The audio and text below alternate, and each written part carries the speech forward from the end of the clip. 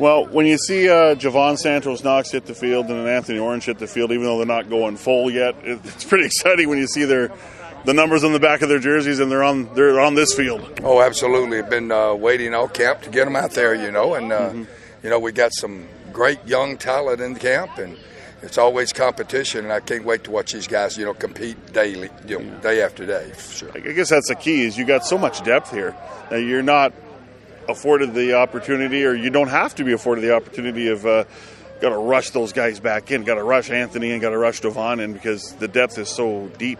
Yes, right now, and you knock on wood always in this game for sure because injuries seem to all happen in spurts, but the whole deal is having people ready to play, having everybody tuned in to what you're trying to do because you got to anticipate those things and hope they don't happen, but you anticipate them. And, right now our depth for us, knowing what we're doing and everything is increasing daily, and they're starting to get the schemes down and they're playing faster because of it. 2 preseason games, you gave up 1 touchdown. It was very late in that game in Winnipeg. What impressed me, every personnel grouping you sent out there performed at a high level and seemed to know what they were doing. And it also seemed like if they gave up 1 negative play, it didn't follow up with another negative play. What was your assessment?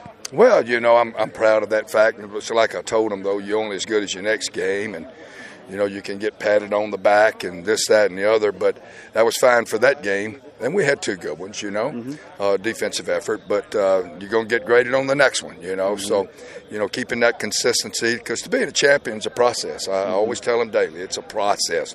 You're going to go through the good, the bad, and the ugly through a season, and you got to survive all of it. It's pro football. And so I'm just trying to, get them to the point where all these people that we're talking about, the talent level goes up because of the mental preparation, for these things. And then throwing scenarios at these guys all the time that, at my age, I've seen a lot happen, to get to championships before. So, just trying to transfer that to them, get them to understand all those things, So like I said, it's a process. I use that word a lot, but to be a champion, it is. So.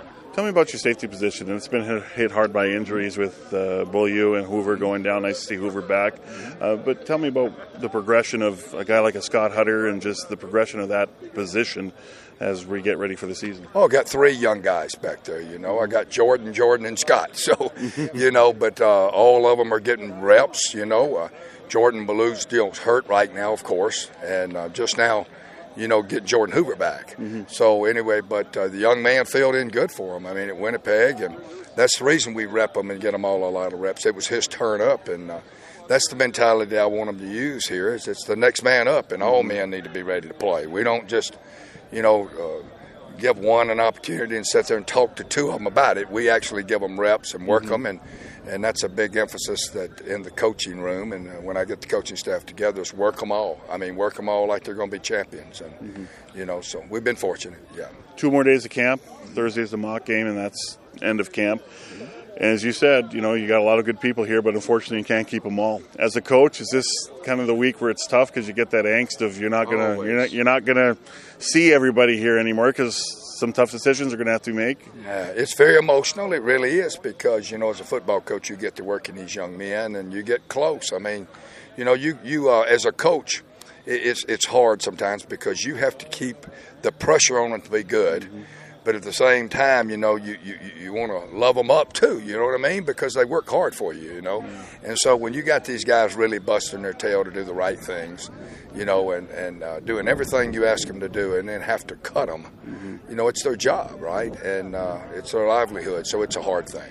It'll be an emotional day on Saturday. Oh, absolutely it is, because you'd love to keep them all and keep working them. But, unfortunately, that's not the way the business is.